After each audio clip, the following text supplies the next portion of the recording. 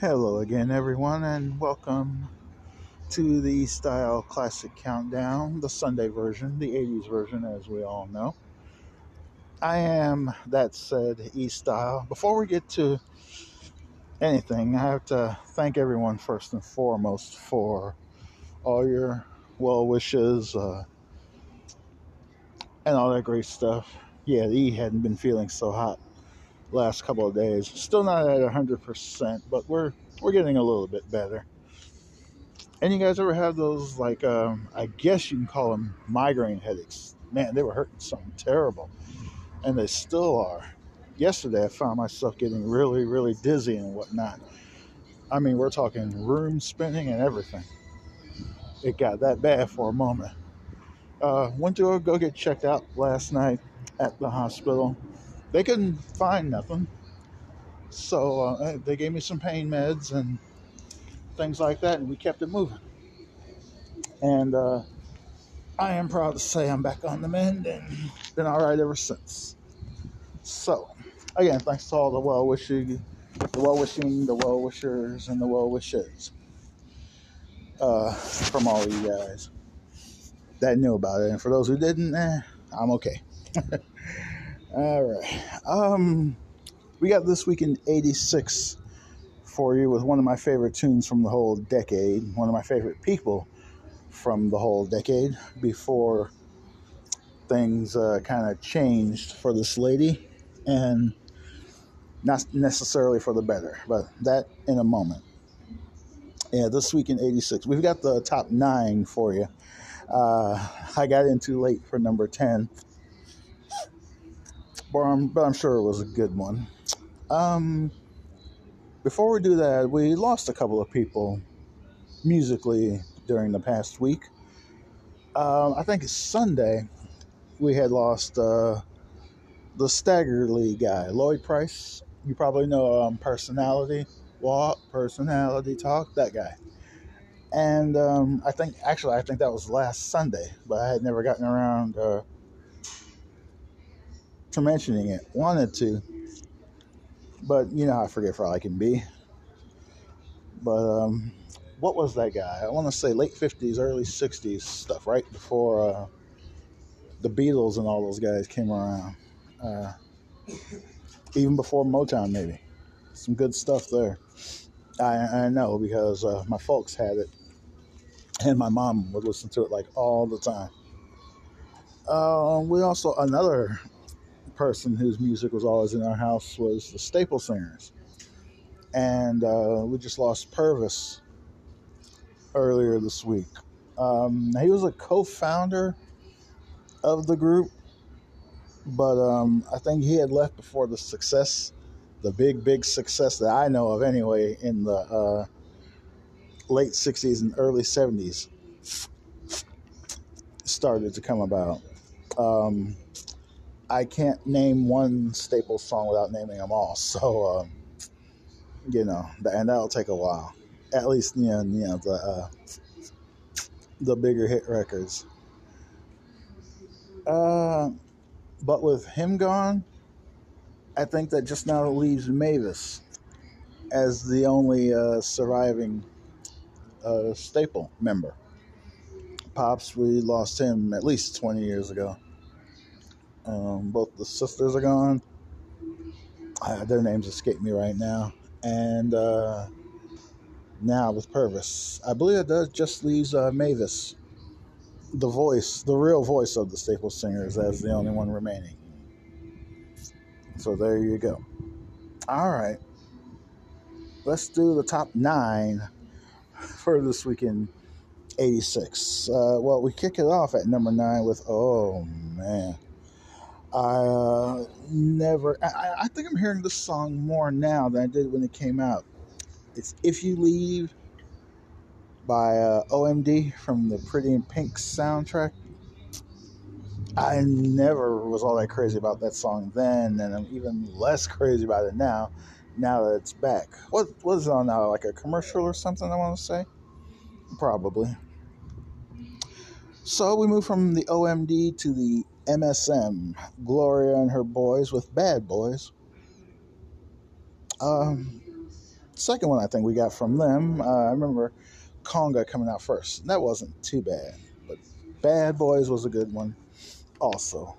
The rest of the stuff from there, Number 7, probably my favorite from No Jacket Required. It's Mr. Collins, whom we have on here a lot in the 80s, of course. And here he's saying Take Me Home. Peaking at I believe, yeah, it peaked at number 7 as well. 6, also from England, The Outfield and Your Love. This is another one I was never crazy about, and I hear it just as much now as I do then. Still not crazy about it, but hey. Madonna, we had her at number 1 for 89's countdown last week, right? Well, she's on her way to number 1 with Live to Tell right now, debuting into the top 10. At number 5, 4, birthday girl Janet Jackson. I was going to mention that before we got started, but I forgot. But here she is, celebrating her birthday with What Have You Done For Me Lately at number 4. 3, here's another question. Why Can't This Be Love by Van Hagar. I was like calling him, a lot of people like calling him Van Hagar because it was a different group when he came in and Diamond Dave split. But, sometimes you got to do that. And I think they ended up having more hits with Hagar than they did with Dave. But all in how you look at it, I guess. 3. What? No, that was number 3. I'm sorry. 2 was last week's number 1. It's The West End Girls by the Pet Shop Boys. It was a pretty cool song. I think everything they did since then kind of But that was not too bad of one. And coming in at number 1, knocking the boys off the top, was arguably the girl of the decade, Whitney. And her third number 1, Greatest Love of All. And probably my favorite of hers ever. In fact, I get a little emotional when I watch the video still. Because you remember the video, right? I believe it had a younger Whitney and then Whitney herself. And then later towards the end, Whitney and her mom embracing at the end. And man, hard to watch. It was, believe it or not, hard to watch then, even more so now, when you look back at what would end up happening to her. Man, that album was all over the place. And everybody knows that pre-Bobby, Whitney was the best. And, really we can't so much blame Bobby for all of Whitney's troubles and all that, but he was no innocent lamb himself at that time, as we know. So there you go. Great song of Whitney's. In that, some of you may know, Whitney would become the first female ever to have 3 number 1s in a row. The very first. Can you stand that?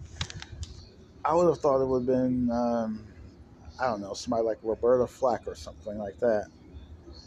Or Olivia, both of them in the 70s. Before Whitney, pre-Whitney, if you will. But no, Whitney's the one. Nowadays it's done like it's out of style. Mariah's done it, I believe. I think Adele would do it as well. Now everybody, well, not everybody, a lot of us know that that's not an original tune. It was originally written in about 77, 78 maybe for biopic The Greatest, talking about the late great Muhammad Ali. Written by Michael Messer and Linda Creed. Creed, as some of you may know, Creed actually passed away before this got to number 1. In April of '86, she had breast cancer. And Creed I recall her name for writing a lot of the Spinners hits back in the day, as well as this one. Michael Masser worked on a lot of early Whitney as well. You may not know this, but Masser was about to be sued by Gordon Lightfoot because one of Gordon's hits. Shoot, what was it? What was it? What was it? What was it? Um, I can't think right now. One of Gordon's hits sounds a little bit like Greatest Love of All, and not even in the whole song, just like bits and pieces. I can hear Gordon's song. If you could read my mind, there's a part in there. You can see what I have seen. Feelings gone, and I just can't. I don't know the words. And this is a guy that writes words. Yeah, that part supposedly sounds like Whitney's part in there. I decided long ago. I wonder if it's in here. No, it's not in here anymore. Never to walk in anyone's shadows. Yeah, Lightfoot thought that resembled his song, which I had figured and said all along. Maybe not in George Benson's original version, but definitely in Whitney's. You can hear the similarities. And I guess Lightfoot caught it later in life, and hey, I'm going to see you, master. But I guess when Whitney did lose her life in 2012, Lightfoot decided to drop the charges, and that was big of him to do that. And he could have had a case, because I always said that those two little snippets there sound a lot alike. And I still say that to this day. Even now, just as I was singing it, I guess you could call it singing. Even then, I can hear the similarities. And Gordon did too, apparently. Well, he didn't hear it in mine, obviously. Gordon will find out I can't sing soon enough, hopefully, if he lives long enough. But yeah, there you go. Kudos again to Mr. Lightfoot for dropping this suit. And again, I believe he would have had a case if he had went on with it. But hey, it is what it is, right? Did I say that Whitney's album was #1? Also, the Whitney Houston album, because the second one was called Whitney. And I believe that's the first album by a female to debut at #1. Today, it happens like it's nothing. But back in '86, it wasn't that easy. So go Whitney. You're truly missed, lady. You have no idea. No idea how much. And yeah, for those out there, well, nobody put a gun to the woman's head and told her to do all these things. And you're right. You're absolutely right. But still, could her death have been avoided, or at least prolonged? Maybe it can't be avoided, of course. We're all going to go at some point. Could it have been avoided? I think so. Well, prolonged, rather. I think so, but hey, what do I know? I'm just a kid that's still trying to make it, as many of you know. So, it is what it is. All right. I guess that's my piece for this week. We're going to try and get both countdowns back to you here really soon. Although I know a lot of you prefer the 80s compared to the 70s, and some of you dig both. We'll get them going again. I promise we will. But until then, it is what it is with that as well. We will definitely see you sometime next weekend. Thank you for listening today. We'll get it going again. Until then, of course, Notorious Biggie style, as always, telling you to put your hair up and square up. All right? We'll see you next week, guys. Thank you. We miss you, Whitney.